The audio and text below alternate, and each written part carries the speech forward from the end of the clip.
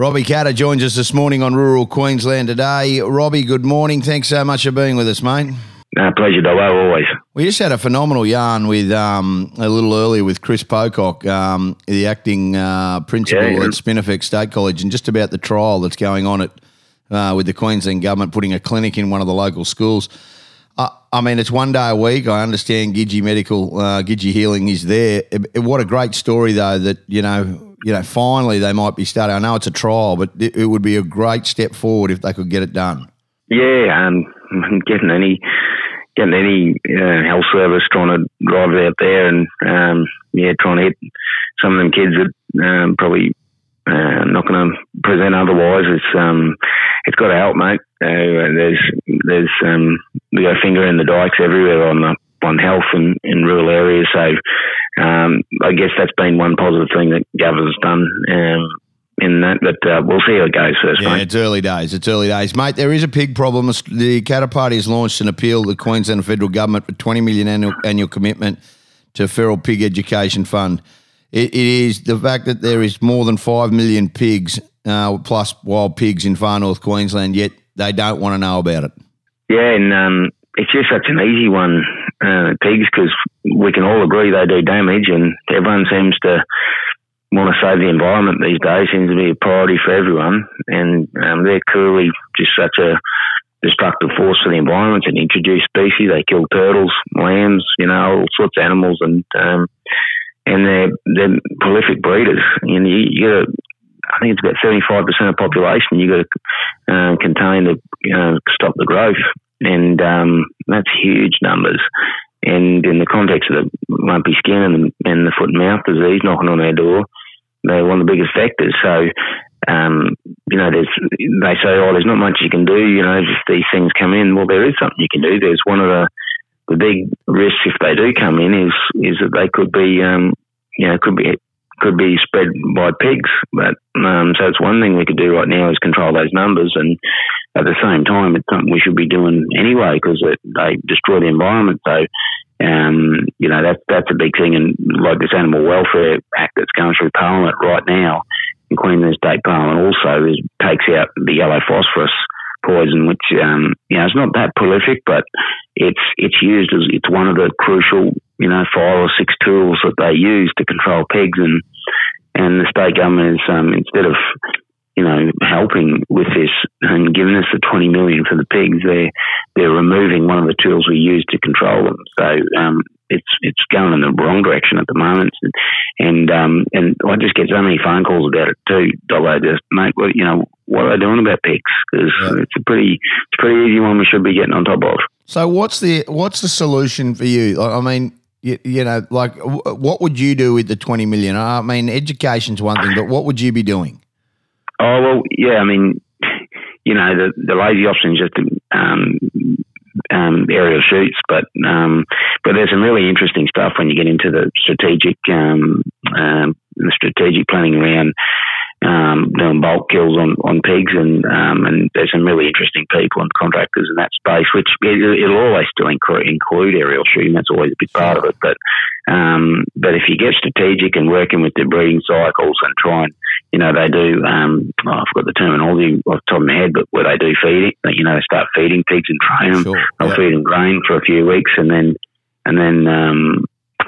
put in some lethal poison bait, and after 2 or 3 weeks of feeding them, and the bulk, you can get a lot more effective results out of that sort of stuff. So there's like I said, if you're working with the seasonal and do it strategically, you can get some really good efficient control numbers in. So that's where the answers lie, and 20 million could really go a long way, especially through those all those western areas. Oh, actually, I shouldn't say just western areas, because I know they're a really big problem through the bananas and the sugarcane on the far north as well. Yeah, they certainly are, and one that we all obviously, clearly, and I mean this, need to get it under control, because it has been such a problem for such a long time as well. So, something that we all probably, really need to sort of look at and make sure that we, long term can get it under control. I don't know if the government necessarily want to know it. Water security in Mount Isa has always been a thing in the Cloncurry Shire Council.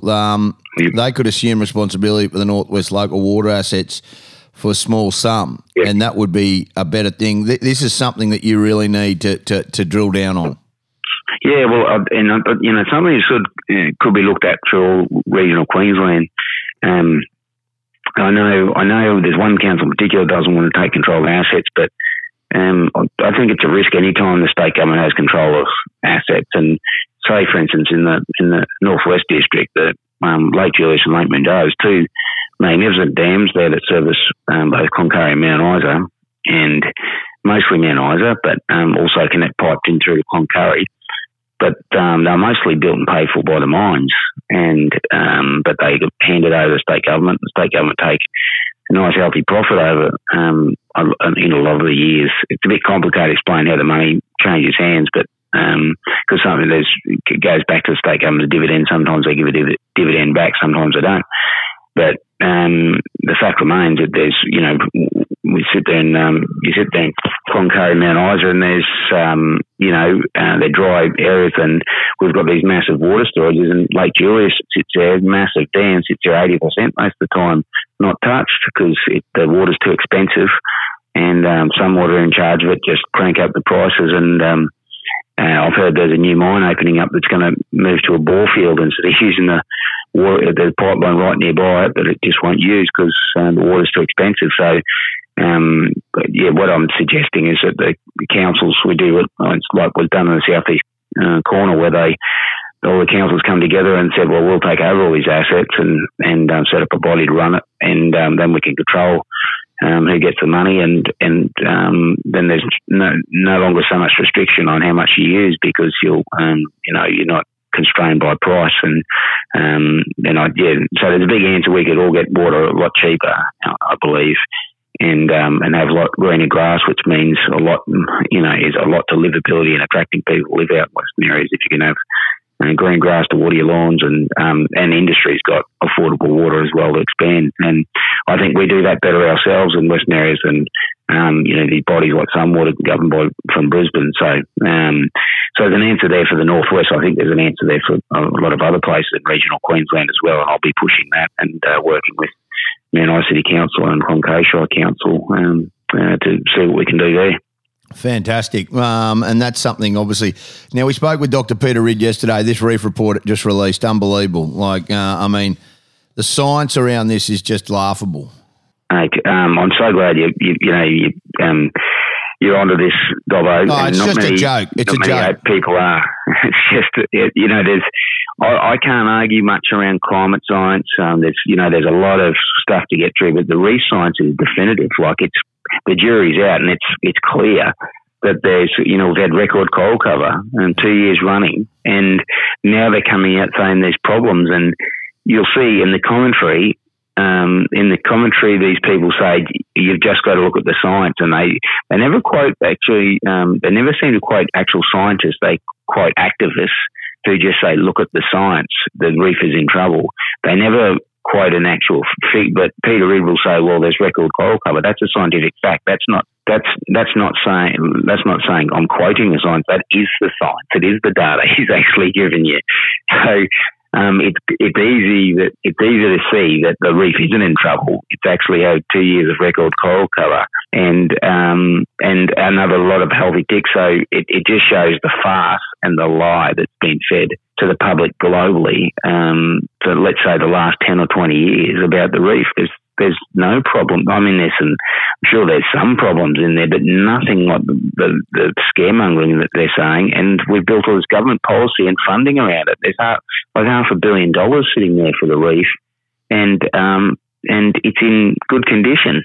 Generally speaking, it's in good condition. Unbelievable. So it's just nuts, and shows you how people in regional Queensland have just been taken for a ride and used as the whipping boys for environmental and public policy people in the cities who want to feel good about themselves. Quickly, the Socceroos through to the quarterfinal. No one would have thought about it. What a great story for soccer in Australia. Ranked outsiders, up there, I think they're 50th in the world. They make the World Cup. They then go and they've beaten Denmark overnight, the 10th best nation in the world, and they're through to the quarterfinal. It's a great story.